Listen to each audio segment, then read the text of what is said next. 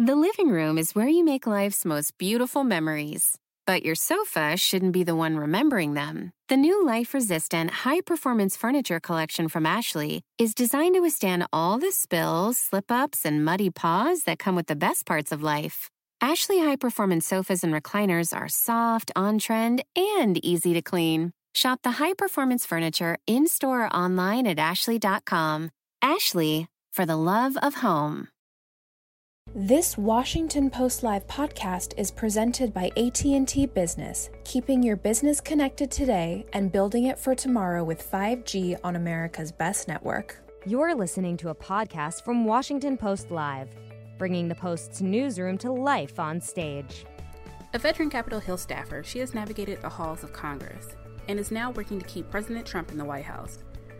Erin Perrine, the Trump campaign director of press communication, joined the Washington Post to preview the message that Trump will deliver at the Republican National Convention and to voters this fall. Let's listen. Good afternoon and welcome to Washington Post Live. I'm Frances Stead Sellers, a senior writer with the Washington Post. It's day 2 of the Republican National Convention. And with me here today is a woman who says she's been on the road a lot working for the Trump campaign. She's the campaign's director for press communications. A very warm welcome to you, Erin Perrine. Thank you for having me, France. Delighted to have you. So let's start with a little about last night. Just briefly, tell me, what were a couple of high points in terms of attracting new voters from your point of view? There were so many great things about last night, but I really think a lot of what we saw last night, that was a stark contrast to the Democrats' doom and gloom, was really the hopefulness of a direct message from so many Americans. You saw Mr. Alvarez out there talking about how he was a Cuban immigrant to the United States and how he's seeing, the underpinnings of socialism popping up in the United States and how scary that is for him, his emotion. You really saw Jim Jordan talk about the heart of President Trump when he was getting choked up talking about the loss of his nephew, and the president reaching out to not only him, but to his family to have that really heartfelt conversation. You heard from Natalie Harp, who, thanks to President's right to try legislation being signed into law, had stage 2 bone cancer, hadn't responded to radiation, and was able to try breakthrough medications, breakthrough treatments, and it saved her life. And she credits President Trump with that. It was really a story, a highlighting of the great work that the president's been able to do in his administration. You saw the president sit down with hostages that he brought home from overseas, really the American story about the leadership of President Trump. There were a lot of really good highlights, but those are a few of the ones I'd point out off the bat. Thank you. So the president has just released his agenda for a second term. And I want to read to you what he stated about his boundless optimism reflected in his second term goals that stand in stark contrast to the gloomy America projected by Joe Biden and the Democrats. What does he mean by that contrast he's drawing? Well, it's clear that the contrast is an America First vision for this country. Democrats last week really wanted you to feel bad about being an American. They talked about, during the day, how they really did want to defund the police and really talking about what they wanted you to believe is a country in tatters. But President Trump was talking about a bold America First vision for the future, 10 million jobs in 10 months, more opportunity, allowing parents to choose the school their children goes to so that children's educational opportunities aren't solely based on a zip code. You see all of these bold, aspirational America First policies, stronger trade deals, all of these great things the president can do to boost the economy, to help all Americans. And Democrats really pointed out last week how they see our country right now. And what the president's pointing to is a strong America First agenda. And that's really the stark contrast. Don Jr. touched on it last night, right? Is it chaos in the streets and violence and rioting and looting and socialism versus an American First agenda with President Trump? And that's the contrast that you're seeing in this outlines of an agenda for 4 more years for President Trump. And he's calling it fighting for you. Is that a deliberate echo of fighting for us from Hillary Clinton 4 years ago? No, President Trump has always been fighting for every American. He has had an American first strategy since day one. Make America Great Again is about giving Americans opportunities. When it was Keep America Great, it's the same idea. This is a president who, before he became president of the United States, lived a very beautiful, comfortable lifestyle. But he put all of that aside to serve this nation and her people, to step up, to step in and say, I understand what it's like to create jobs. I know what it's like to sign the front of paychecks. I know what this looks like, and I know how to negotiate. I know how to negotiate trade deals. I know how to bring our people home. We saw that a little bit yesterday, but you see all of this, and it's a bold America First strategy. We're not going to be beholden to other countries, whether it's for our energy independence, whether it's for our pharmaceuticals. This is a president who wants it made in America by Americans every single day. And that's really what you're hearing in that Fighting for You message, because he's fighting for every American, those unborn and all the way to the senior citizens in this country. Every American deserves an opportunity, and President Trump wants to fight for that. So these goals, which range from jobs to taking on China and things like that, sound great, of course. Help me talk through a little bit how they would work. Creating 10 million jobs, where do they come from? How do you go about going from this aspirational goal to the actual reality of more jobs? Well, we've seen President Trump bring 9.3 million jobs back online in 3 months here in the United States. And that's because of a concrete economic foundation. So when we look at a second term, it's about getting government out of the way. It's about getting bureaucracy out of the way. It's about lowering taxes for the American people. It's about allowing businesses to exceed without government getting in the way. Joe Biden's agenda says day one, he will raise taxes on 82% of Americans by eliminating the Trump tax cuts. And it includes increasing our corporate tax rate to that would be higher than communist China. You look at the stark contrast that exists. More government doesn't create jobs. We've seen what an economic renaissance and boom looks like with President Trump. We know what that looks like and what it took to get there. The person who can bring back the booming Trump economy is President Trump. We saw what an economic recovery looked like under Joe Biden. We don't have to guess. We know that it was stagnant wages. It was people not being able to find jobs, people staying out of the workforce. We saw what it looked like. We don't have to guess. We know President Trump knows how to create jobs, how to get government out of the way. And that's what we're looking at when we look at 4 more years. And does it require eradicating COVID, which is another one of those goals? How will he propose to go about that, balancing speed and efficacy and safety? President Trump has done an exceptional job balancing speed and efficacy and safety. You've seen it with Operation Warp Speed, with the announcement this week on the emergency use authorization for convalescent plasma, lowering those morbidity rates that we've seen. It's a great treatment. And why did that happen? Because President Trump, again, marrying safety and efficacy with speed, was able to get government out of the way and allow the market to work to bring solutions forward. The United States has an incredible amount of ability to treat coronavirus more than any other nation, and that's because President Trump is allowing that to happen. He is doing things like, we are already in phase 3 for multiple potential therapeutic vaccines here in the United States. The president's already got over 600 million of those on order, ready to go when we get to a final stage for an approved vaccine. We've seen what this looks like. We know that this is a president who wants to be able to deliver for the American people, and he wants to be able to do so safely. He's marrying the two beautifully. And again, we don't have to guess what a pandemic would look like under Joe Biden. We've seen it. We saw what happened under H1N1, a complete depletion of the national stockpile. President Trump has rebuilt that. We also saw him stopping testing and stop reporting new cases, because as his own people even admit, they knew it was a pandemic, so why put the effort behind it and why put the resources there? President Trump is delivering for the American people on this, and we know with him at the helm, we're going to get there faster than we've ever been able to before. So use the word exceptional now, and you've used it before about his coronavirus approach. But I'm a little puzzled. He has belittled and sidelined a number of public health experts on this. Where does this exceptional approach come from? What do you actually mean by it? How does he evaluate how to move forward? Is it market first all the time? No, President Trump is taking a lot of different opinions into account, but that's what leadership looks like. He talks to top medical experts. He's talking to Dr. Birx and Dr. Fauci. You're hearing from all sorts of different medical experts, the Surgeon General, but he's having conversations with the pharmaceutical companies, with the insurance companies.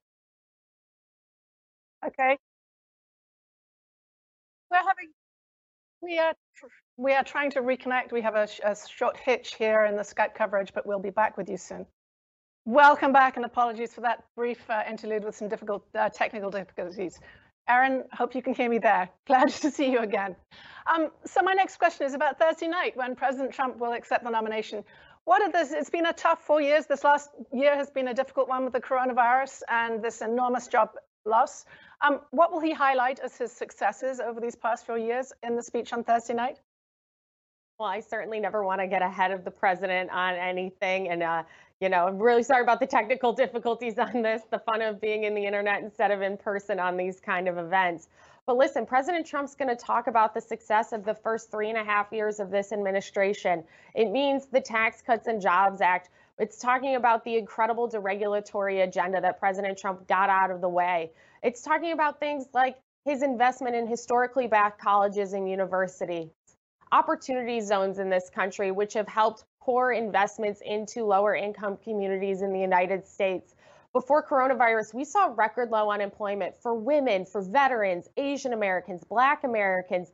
You name it, there's a great story to be told here about what President Trump has been able to deliver. And let's remember, he's been able to deliver these things, including historic criminal justice reform, renegotiating, getting rid of NAFTA, bringing forward USMCA, a strong 21st century trade deal with our top 2 trading partners. He's been able to do all of this with really a very combative House of Representatives and Congress at his feet.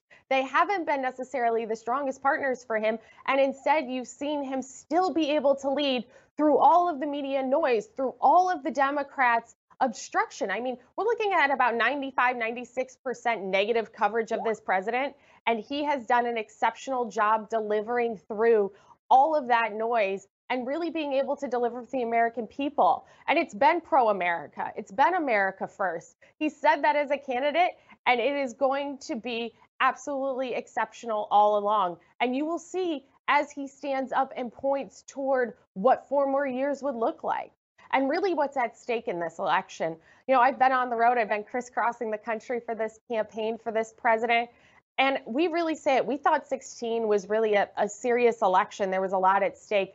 But now with the radical left who are dictating to Joe Biden really what his policy should be and how he should handle things, there's so much more at stake right now. It includes eliminating all of that economic growth that President Trump was able to deliver, putting our corporate tax rate higher than communist China, making us beholden to other nations by eliminating our energy independence. And we're talking about the nation. About one of the issues that has been a constant Republican theme, Obamacare. There's no mention of that in the goals. How does President Trump propose to make insurance more affordable for people? A very key issue now that so many are suffering with the coronavirus. President Trump has delivered short-term, limited duration options for the American people. But again, he doesn't believe that the federal government needs to dictate to you what kind of health insurance you need to carry and that it's your option. So he wants to have those conversations with Congress. But you've seen Nancy Pelosi and her negotiating tactics. It's all or nothing for her. It's about political points for the Democrats on Capitol Hill, while the president stands up and delivers for the American people. You've seen him fight to lower prescription drug prices in this country, and he's making that an even bigger goal. You've seen the work he's been doing on prescription drug prices recently, making sure that they are more affordable here in the United States for every American. I mean, when it comes to health care, this president has been very clear. He will protect people with pre-existing conditions. Democrats want to fearmonger. President Trump wants to step up and do the tough work. So you will see him absolutely in 4 more years tackle that head on. There was plenty of fearmongering last night, no? Which part of last night do you think was the fearmongering? The part where a Cuban immigrant came to the United States to get his chance at being an entrepreneur in the American dream? Was it Natalie Harp when she said that she got a chance to live thanks to President Trump and right to try legislation? Was it the small business in Montana that got a PPP loan and was able to keep people on their payroll? I don't know which part of that seemed the darkest, but to me, it seemed like an America First story because of President Trump's leadership. Really, the media and the Democrats are saying that was a dark evening for America. I've never been prouder to be an American than I was last night, watching that hopeful, aspirational message. You felt there was an aspirational message that came out, and the Loch Ness Biden and other things were not fear-mongering there. Joe Biden is a swamp creature. That's a fact. 47 years as a DC establishment figure. Absolutely. And we're fair to point that out and still deliver an aspirational message. The two don't need to be mutually exclusive. You can absolutely talk about the hope and the greatness of America. You heard it from Tim Scott himself, an exceptional senator from South Carolina, about how his family went from cotton to Congress. You heard that aspirational message about what America can offer, what America can deliver, the freedom and opportunity that exists here. And you can still call out the radical left, the chaos in the streets in these Democrat-run cities, and what that means. Not once during the Democrat convention did you hear them say, enough is enough. You need to stop with the violence and the chaos in our streets. We stand proudly with the men and women of law enforcement on this campaign. We stand proudly with those who serve exceptionally in their communities. It's an aspirational message, and you can still call out the rest of the nonsense that's going on with the Democrats at the same time. So a group that you're clearly competing over is suburban women. How do you plan to bring suburban women into the Trump camp in the ongoing months? Well, there are a couple of things I would point out here. One, we don't necessarily look at voters by gender and by things like that. We look at their ability. What's their turnout likelihood? What's their persuasion likelihood? Because a vote in the city of Philadelphia is one vote there is just as much as one vote in the suburbs and one vote away. People care about safety. It doesn't matter if you live in an urban, suburban, or a rural community. And that's a message that resonates with everybody. But here on this campaign, we do empower women across the board. You see myself sitting here in this chair, and that's because I work for a president who has women in leadership roles across both in the administration and here. And so we'll have conversations with women. We have our exceptional Women for Trump coalition that is empowering women to talk about the safety and security that President Trump has been able to deliver, about Operation Legend, standing up federal resources, about allowing parents to choose where their kids can go to school, doubling the child tax credit, making it easier for parents to save for their children's education and college. Whatever it is, we're going to have a conversation. And you know, if you're in the city, if you're in the suburbs, if you're in the country, there's a message for President Trump for everybody. Gender isn't necessarily the defining factor on that. And Melania Trump will be speaking tonight, of course. What bigger picture can she bring to the Trump that you are telling us about now? She can really speak to the heart of this president. Nobody knows President Trump better than the First Lady herself. They are raising a son together at this point in the White House. She has her Great Be Best program, that campaign to really help children. You see what she's been able to do as a First Lady and how she is understanding this president better than anybody. So she'll really be able to touch on all of that, on the work that's being done and how this administration would deliver for 4 more years. But she's going to be able to do it because she's part of this family. She's part of the Trump family. And so she's going to be able to talk about President Trump in a way that a lot of people can't. And while the media wants to try and paint him one way, his family understands him better than anybody. And that's some of the strongest people for us when it comes to getting that message out there. So you're the granddaughter, I think, of a police chief. Your parents are attorneys. You know about the criminal justice system. And I think you said, and I'm going to read this on Fox News in August, this is a president who's willing to take justice in the United States and make it blind the way it's supposed to be. What did you mean by that? And how is President Trump going to make justice blind for all Americans? Well, I like calling him President Justice. I think I might take that going forward here. And it's exceptional that you know so much about my background. Yes, I am the child of 2 attorneys. One of my sisters is an attorney and the 4th generation in our family. But justice truly should be blind in the United States. And President Trump has stepped up in order to be able to make this a more just nation. You've seen that with criminal justice reform, that this president was able to sign into law something that hadn't been able to be done before him. And other presidents had talked about it. Those who are first-time nonviolent offenders getting an opportunity to go back and pursue the American dream in their communities. That's because of President Trump. He's talked about wanting to do more with that, about, you know, the Second Step Act or however they want to call it, about allowing this justice system in the United States to make sure, because you see the scales of justice, you see Lady Justice, her eyes are covered. That's what I was talking about, is that we want a blind justice system. It doesn't matter who you are or where you come from in this country. It's about the criminal justice system being fair and balanced. And this is a president who has actually really fought to do that in a way that nobody has before. And how is he planning to reach out to minorities to achieve the kinds of depth of voting he needs to bring in from those groups?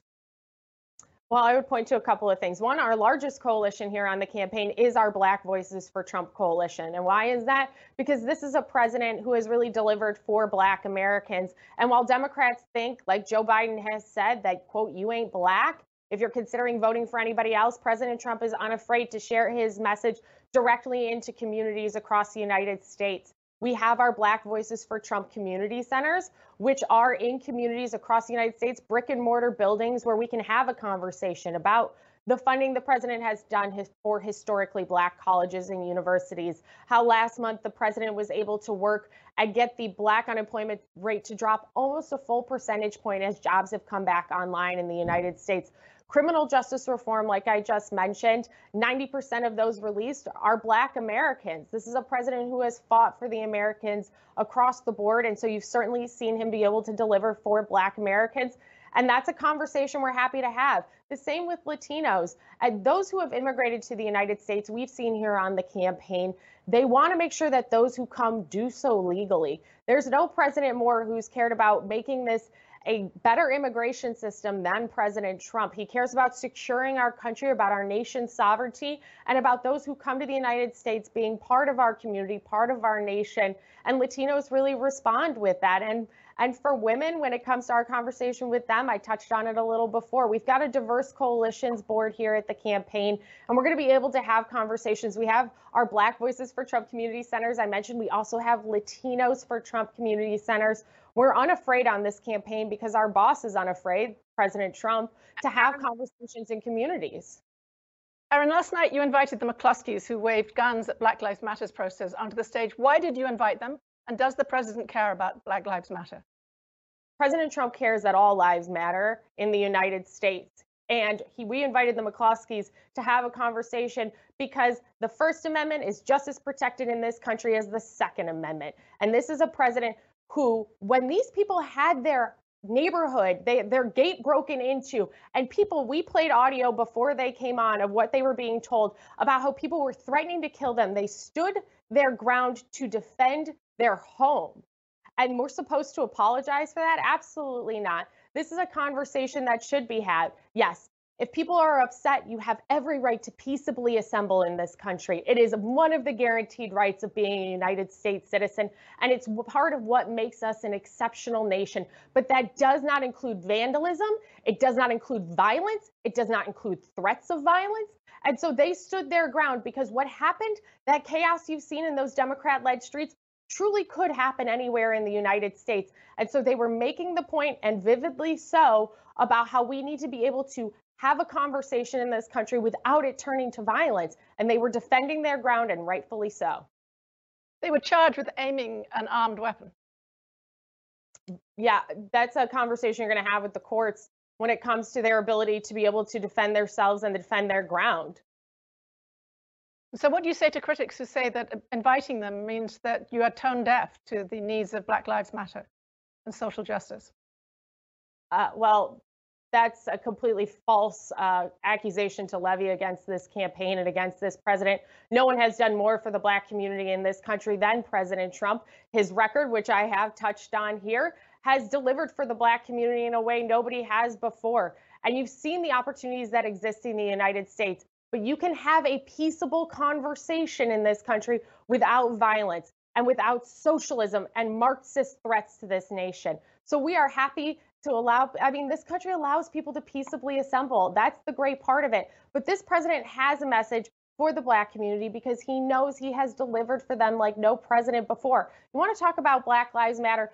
Have a president who has actually delivered for the Black community, not Joe Biden, who was an architect of the '94 crime bill, which even his running mate, Kamala Harris, has said led to mass incarceration in this country. We have a great picture to be able to paint here because the facts are on our side. So, thread that needle. He's both blamed for mass incarceration, also for potentially defunding the police. Where's the line there? I'm sorry, it broke up a little. He's blamed, you're blaming him, sorry, maybe I broke up, both for mass incarceration and also for potentially defunding the police. Where's the line between those two? So Joe Biden has talked about Democrats during their platform committees were talking about defunding the police means defunding the police in this country. We are talking about safety and security in this nation. President Trump has fought for the safety and security of every American. He has rebuilt our military. He is surging Operation Legend in this country into crime-riddled streets and communities to make sure that we have the best of the federal resources available to fight violence and gangs and drugs in this country. Safety and security is a top priority for President Trump. Under Joe Biden, the COPS program funding was cut. And Joe Biden, when asked directly, would you redirect police funding, said, yes, absolutely. Okay, let me redirect your paycheck to mine and see if that looks like a cut. We need to make sure that when we talk about policing in this country, we actually have a conversation about how to make it better, how to make it safer, and how to make it stronger. President Trump signed the Safe Policing, Safe Communities executive order, while Democrats in the Senate blocked Tim Scott's policing reform legislation. Because again, with Democrats, it's all or nothing. Dick Durbin had the audacity to call that token legislation. I mean, it's unbelievable what Democrats say they stand for and then what they actually do instead of trying to score political points. So talking about what people have said about things, tonight, Vice President Pence is going to be appearing in Baltimore at Fort McHenry. Why Baltimore, a city that Trump has been overtly critical of? So the vice president will be tomorrow evening. Tonight is the first lady. And what you'll see is that's where our national anthem came from. It's about the pride of this country and Fort McHenry and what our history stands for, what America stands for. We stand for our flag, we stand for our anthem, and we stand for the freedoms that those who have laid their lives down have afforded us to be able to have as citizens of the United States. It's a patriotic message. It's an America First message. And it ties in with everything this president has been talking about. Yes, we are stronger as a nation together, and President Trump has been able to do that in a way no president before has. And the vice president is absolutely going to be able to tap into that, shine a beautiful light on that in a beautiful setting at Fort McHenry. And Trump himself will be speaking on Thursday from the White House. Critics have said that's a potential violation of the Hatch Act. Did you think about that before deciding upon that location? I mean, that's a question for the lawyers and for White House counsel. I'm sure that there were multiple conversations that were had about regarding the legality of that, obviously. But listen, this is with what is going on in this country regarding coronavirus and the footprint that exists when the president travels. This is a safe and secure place to be able for him to deliver what will be an exceptional message to the American people about the first 3.5 years of his administration and what 4 more will look like. Well, I have time for just one more question. What are the most important things that need to happen for Trump to win in November from your point of view? It's our ability to get our message out there. We're crisscrossing the country. I'm off to Nevada tomorrow to have a conversation with voters. Joe Biden wants to stay in his basement, and if he thinks he can run the same playbook Hillary Clinton ran in Wisconsin by not going there, that's up to him. But we've got a message to share. We've got a pro-growth, pro-American message that President Trump's been able to deliver, and looking ahead to 4 more years, what that means. And the contrast between that pro-American message and the Joe Biden message of socialism, of taking over your choice of healthcare and medicine in this country, those are stark contrasts. Raising taxes, that's a stark contrast. He's talking about raising taxes over $4 trillion.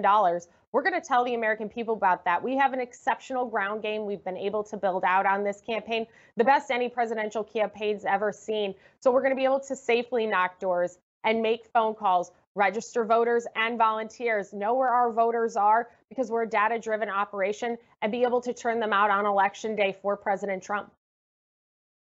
Thank you for joining us, Erin. That's all we have time for today. I appreciate your coming on. Please stay with us, everybody. My colleague Karen Tumulty will be back, and she'll be with Grover Norquist. And in the meantime, Erin, thank you very much for being with us. Thank you. Thanks for listening. To hear more interviews from this series and other Washington Post Live programs, visit us at WashingtonPostLive.com. Whether you're a morning person or a bedtime procrastinator, everyone deserves a mattress that works for their style. And you'll find the best mattress for you at Ashley. The new Temper-Adapt collection at Ashley brings you one-of-a-kind body-conforming technology, making every sleep tailored to be your best. The collection also features cool-to-the-touch covers and motion absorption to help minimize sleep disruptions from partners, pets, or kids. Shop the all-new Temper-Adapt collection at Ashley, in-store or online at ashley.com. Ashley, for the love of home.